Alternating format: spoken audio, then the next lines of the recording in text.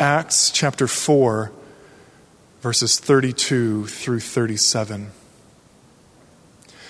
Now the full number of those who believed were of one heart and soul, and no one said that any of the things that belonged to him was his own, but they had everything in common.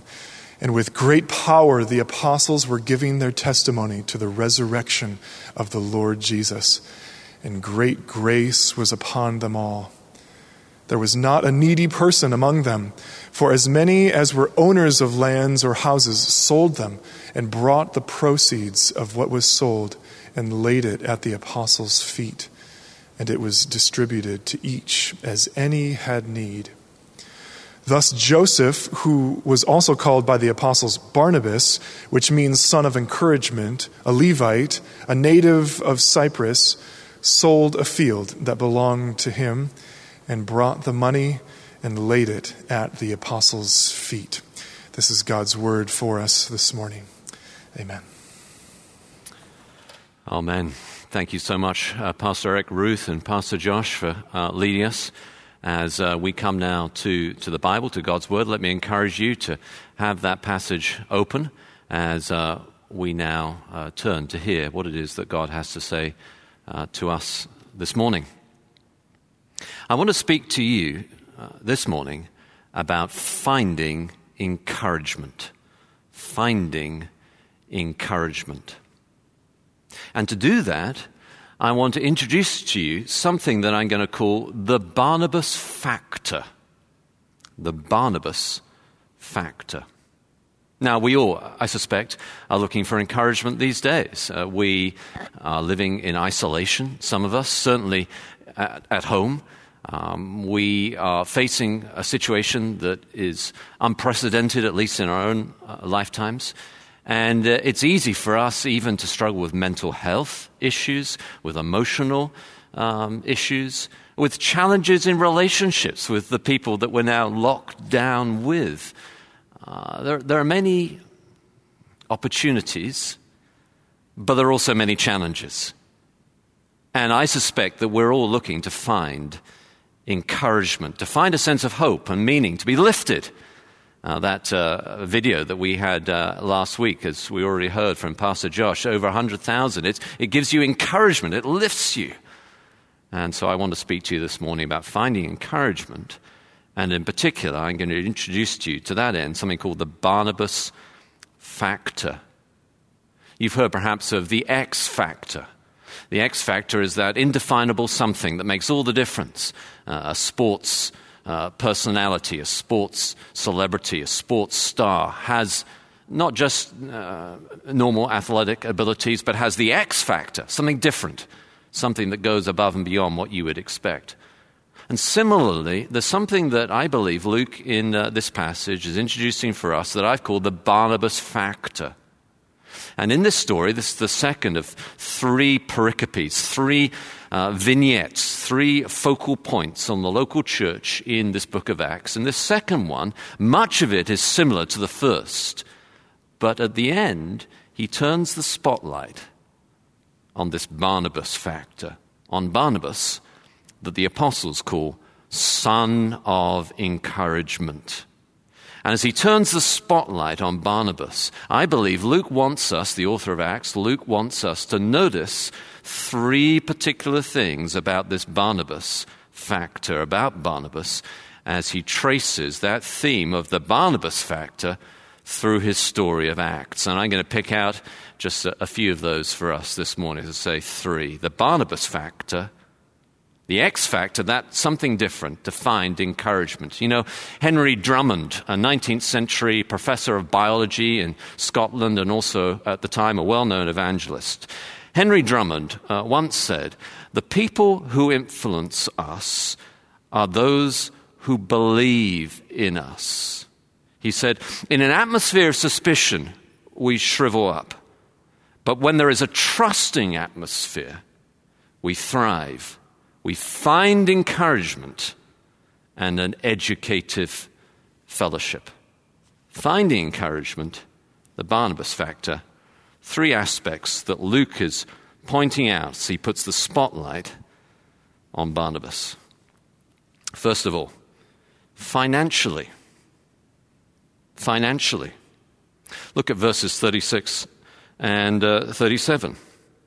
Thus Joseph, who was also called by the apostles Barnabas, which means son of encouragement, a Levite, a native of Cyprus, that's where he was from, sold a field that belonged to him and brought the money and laid it at the apostles' feet. You know, you and I tend to think of encouragement as something vague, a little nice word here, perhaps bordering on flattery, but nonetheless it encourages us. That's how we tend to think of encouragement, something nebulous. But here, Luke is introducing to us this Barnabas factor, this son of encouragement, Barnabas. First of all, financially. He did something extraordinary. He sold a field and he brought it to the apostles' feet. That is, he brought it to the Jerusalem church. Really quite remarkable. You see, what was going on at the time, of course, is the church was under significant pressure. Right beforehand, there's some significant persecution that is growing and bubbling up, and there's real pressure. And yet Barnabas, the son of encouragement, responds in a remarkable way financially. Now, of course, right now, we are living in uncertain financial times. You may have lost your job.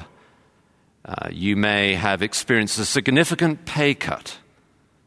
There are people going through financial hardship right now in ways they could not have predicted just a month or so ago.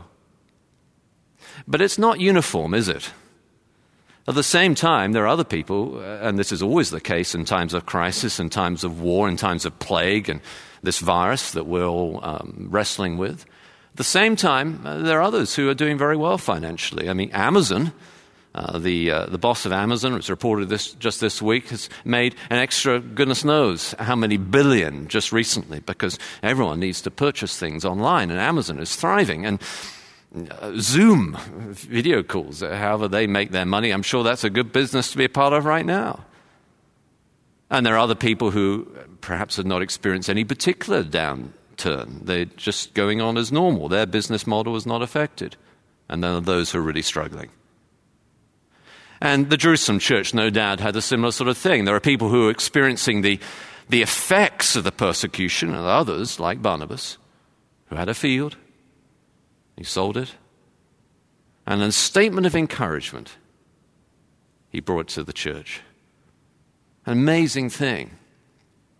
Now, we who love the Lord Jesus are called to give. It is a regular part of the Christian faith. God so loved the world, he gave his only Son, that whosoever should believe in him should not perish but have eternal life. And that gift of grace motivates us who follow the Lord Jesus to give of our time, of our money, of our service, of our gifts to other people, to our neighbors, to the world. And you see that now. The church is just doing extraordinary things out of love. The love that we have received from Christ, we then pour out to the world around us. That's just the regular pattern of what it means to be a Christian. And then there's a relational giving. There's something that touches your heart, a missionary perhaps, a ministry. There's someone you notice, a neighbor who's struggling, and it pulls on your heartstrings, and you give above and beyond the regular. There's a relational aspect. You love that ministry, you love that person, you want to give above and beyond that. And then there's radical generosity. And that, of course, is what Barnabas was doing. He had a field. He sold it. He gave it to the ministry. What an encouragement. Extraordinary thing. Statement of great encouragement. Yeah, I believe in this church. Though you're under persecution, I believe in it. Here, apostles, this is my encouragement to you. And they called him Son of Encouragement.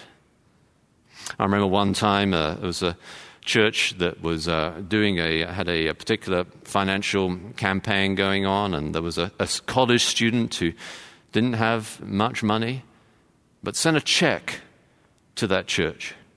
And the pastor of that church actually stood up with that check for not much money and told the church, this has come from a college student. It was an encouragement. And there are many such encouragements that you are doing right now, not just for this church, but for the ministry of the gospel around the world. It's a great encouragement. So first, financially, but then also strategically. This spotlight on Barnabas continues, and it continues throughout this book of Acts. You turn with me in your Bibles to chapter 9, and you come there to verse 27. You'll find there, it says this, but Barnabas took him, that is Saul, who became the apostle Paul, and brought him to the apostles, and declared to them how on the road he had seen the Lord who had spoken to him, and how at Damascus he had preached boldly in the name of Jesus. You see, Saul, there's a context here you've got to understand. So we have financially, but now this is encouragement strategically. Saul, who had recently just become a Christian, previous to this, he'd been persecuting the church. And understandably, verse 26, when we're told when Saul came to Jerusalem, he attempted to join the disciples, but they're all afraid of him, for they did not believe that he was a disciple. But Barnabas, son of encouragement, he believes in Saul, he believes in Paul, he takes him to the apostles, he vouches for him, says, no, he's the real deal. You can trust him. I trust him. It's a strategic encouragement. Extraordinary thing. But then also, you notice the same thing in chapter 11 with this strategic nature of encouragement. Chapter 11, verse 22. The church in Jerusalem hears about a great new work going on in a nearby city called Antioch. And in that city of Antioch, there was a multinational, multi-racial, multi-ethnic revival going on, a church gathering, and the church of Jerusalem heard about this. And what do? They send Barnabas, son of encouragement, this strategic nature of encouragement, to lift that church, to be a part of that church. And Barnabas goes. So verse 22, chapter 11, the report of this, the movement of God in Antioch, came to the ears of the church in Jerusalem, and they sent Barnabas to Antioch. And when he saw the grace of God, he was glad.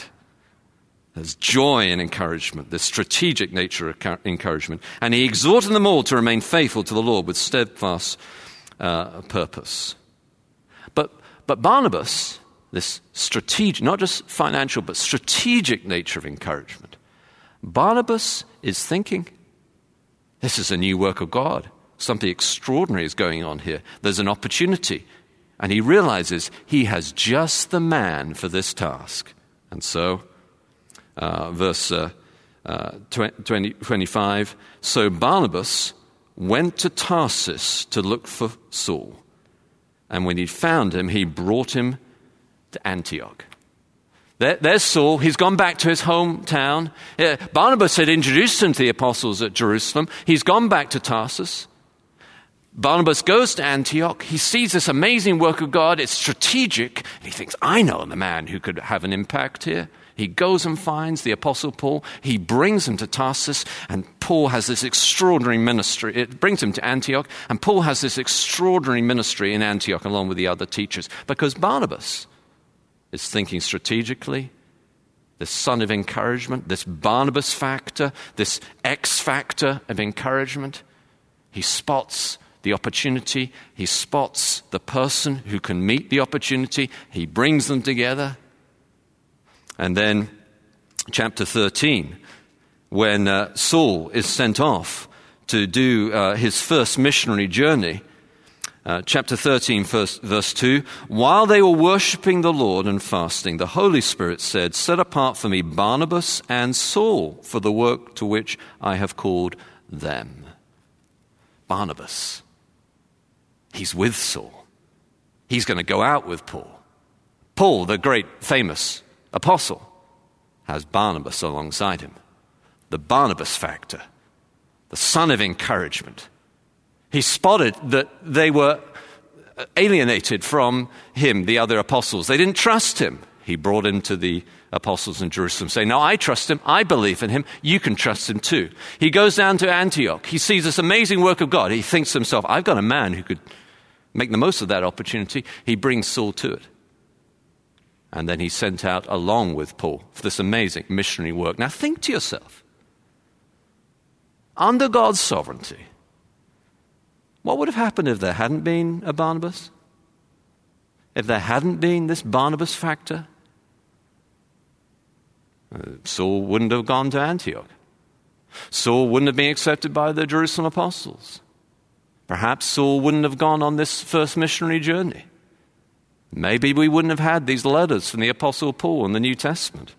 Maybe we wouldn't have had these amazing church plants. God is sovereign, but in his sovereignty he used the Barnabas factor, the encouragement factor. You know, churches without encouragement, without the Barnabas factor, tend to miss opportunities. There's always a reason not to do something. It always at least feels safer not to do something. It always feels riskier to seize the opportunity. Cannot do will always triumph over can do without the Barnabas factor. No, you can trust Paul. No, he's the guy. Let's bring him to Antioch. No, let's go out and plant these churches. The Barnabas factor. And then finally, we have not only financially and strategically, we have pastorally. If you come with me to chapter 15, as Luke has put his spotlight on Barnabas in the second of the three pericopes, most about the early church, the second of the three vignettes, the second of the three stories about the early church. Most of it is pretty much the same, but he now puts the spotlight on Barnabas. And I believe that one of the challenges of a sermon series in a book is you just look at one little passage, you don't see how it connects to a theme, and here's the spotlight on Barnabas. And there's a theme throughout the book about this Barnabas factor. Financially, strategically, but then also pastorally. Come with me to chapter 15 and verse 39. This, in some ways, is one of the saddest parts of the story of Paul and Barnabas, but really it's encouraging. I want to show you why. Encouraging pastorally. So verse 39, there arose a sharp disagreement so that they separated, that is, Paul and Barnabas, from each other. Barnabas took Mark with him and sailed away to Cyprus, but Paul chose Silas and departed, having been commended by the brothers to the grace of the Lord. Now, what was this disagreement about? This disagreement was about this person called Mark, John Mark. And Paul thought it, verse 38, best not to take him with them, for he had left them when they were in Pamphylia and not gone on with the work there.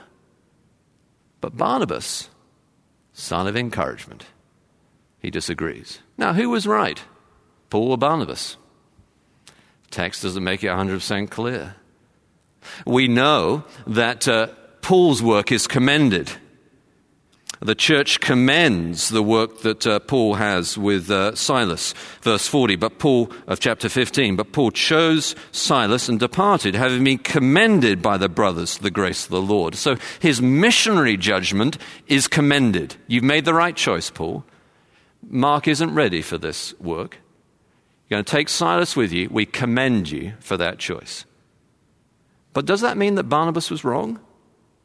Some say that Barnabas was swayed by his sensitive nature and by the relationship that he had with John Mark. For we know from the book of Colossians that John Mark was a relative of Barnabas, a cousin, a close relative. Was he biased towards John Mark? I think son of encouragement. He couldn't let John Mark be ostracized, alienated, hung out to dry. He had to stand with him. He had to believe in him. And you know that John Mark? By the end of Paul's lifetime, in the last letter, as far as we know, that he wrote 2 Timothy. Paul writes to Timothy, telling him about John Mark, saying that Mark is very useful to him in his ministry. There's Mark earlier in the story. No, Paul says, I can't take him with me. He's no use. But by the end, he's now very useful. And according to very early church tradition, one of our 4 Gospels in the Bible, the Gospel of Mark, is written by John Mark. Again, think what would have happened if Barnabas hadn't pastorally stood with him. Yeah, maybe that's the right missionary judgment, the Apostle Paul, but there's a pastoral need here. I believe in you, John Mark. Yeah, maybe you did mess up.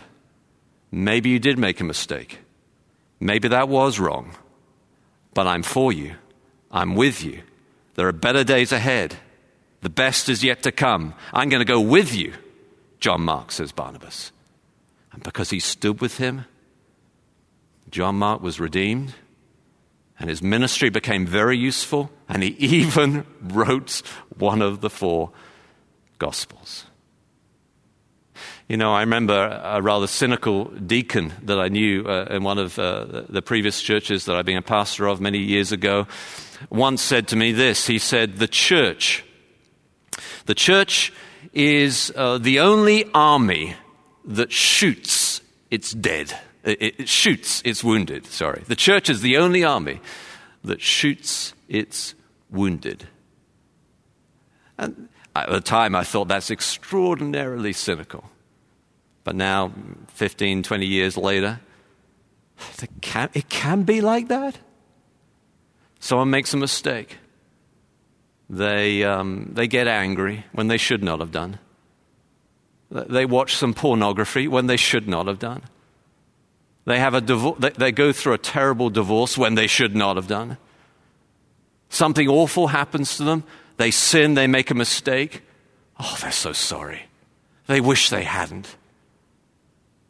And we need a Barnabas to come alongside that person and say, I believe in you. The best days ahead. You can still have an impact for Jesus if you repent and turn to him. I'm for you.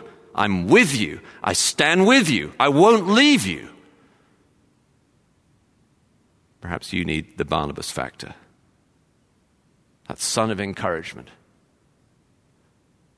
There's guilt in your mind, in your heart. I've made so many mistakes. God can never use me, but the Barnabas factor comes alongside. I'm with you. I'm for you. The best days are ahead. I'm not going to let you down. Huge impact from Barnabas. The X factor of encouragement. The Barnabas factor. And you say, well, why does it have such a big impact? You know why? It's not really the Barnabas factor at all. It's the Jesus factor. This word encouragement that is used when they, in chapter 4, describe Barnabas as son of encouragement is the same idea as Jesus uses of the Holy Spirit, the Spirit of Jesus, that he's going to send to us, that he has sent to us.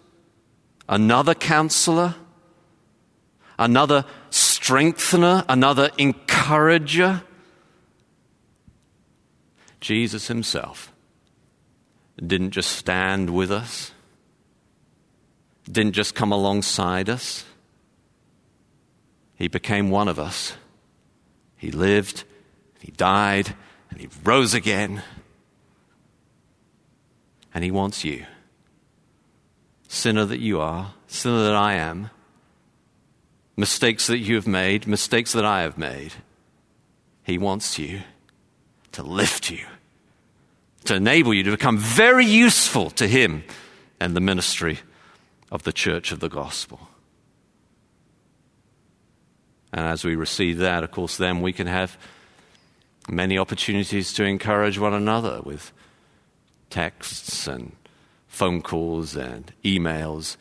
The encouraging factor in a church just exponentially increases the impact. The people who influence us are those who believe in us. The encouragement factor, the Barnabas factor. You know, you've probably all heard of C.S. Lewis, I would guess, the great Oxford professor. C.S. Lewis is famous for his apologetics, but also for a set of books that he wrote for children called the Narnia series. Perhaps what you don't know is how important was the Barnabas factor, the encouragement factor to C.S. Lewis at one critical moment in his life.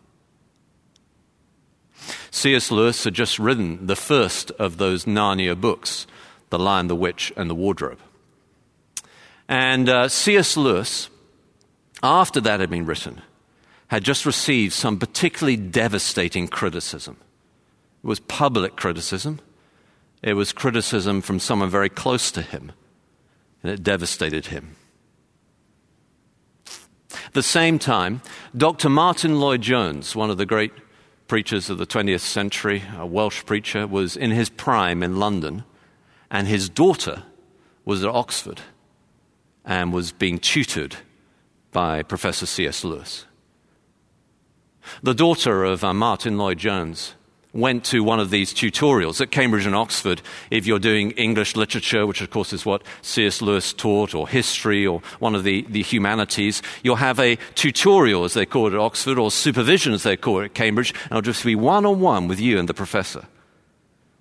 And so the daughter of Martin Lloyd-Jones walks into the tutorial, and perhaps with some of the same pastoral gifts as her father, immediately notices that something isn't right. C.S. Lewis has just received this terrible criticism, and his demeanor has changed. There's something not right. And she asks him, what's going on? What's wrong? And he tells her about the criticism that he's just received and how it's just devastated him. And they go on with their tutorial. And afterwards, the daughter of Martin Lloyd-Jones connects with her father and tells her what she's just heard from C.S. Lewis. And her father says this to his daughter: "Tell Professor Lewis that I'm coming down to Oxford next week and I want to get lunch with him." And so she does.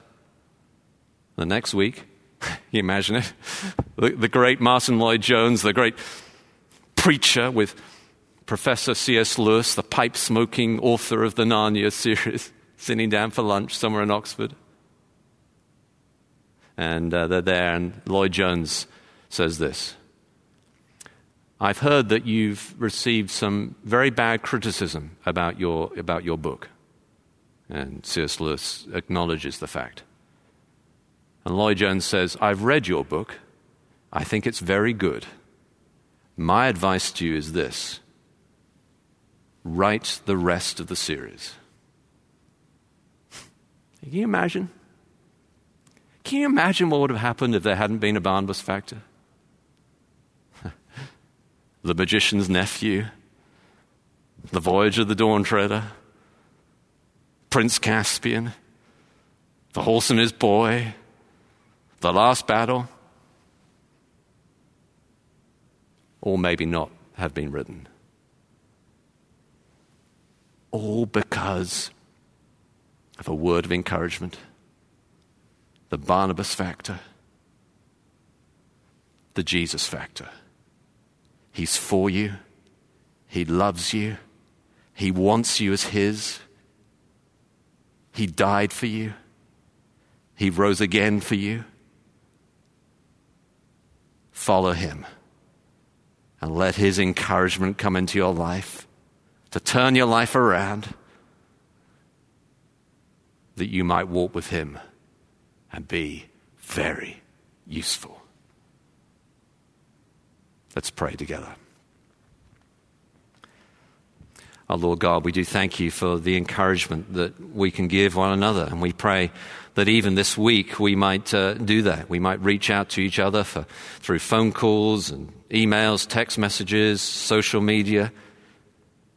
We pray, Lord, that you would release this Barnabas factor in this church and in the churches around the world, that we as your people would lift each other up, would spot what is strategic, and would come alongside pastorally. And even where possible, Lord, be radically generous. We pray, Lord, that you would help us to be like this and to find encouragement. We pray, Lord, you'd also help us to receive encouragement. This morning in particular, I pray, Lord, we receive the encouragement from you and from your word. Would you, by your Spirit, lift us to see, Lord, the love that you have for us. And therefore, Lord, would you again ensure that you and you alone are our vision. And we pray these things in Jesus' name and for his glory. Amen.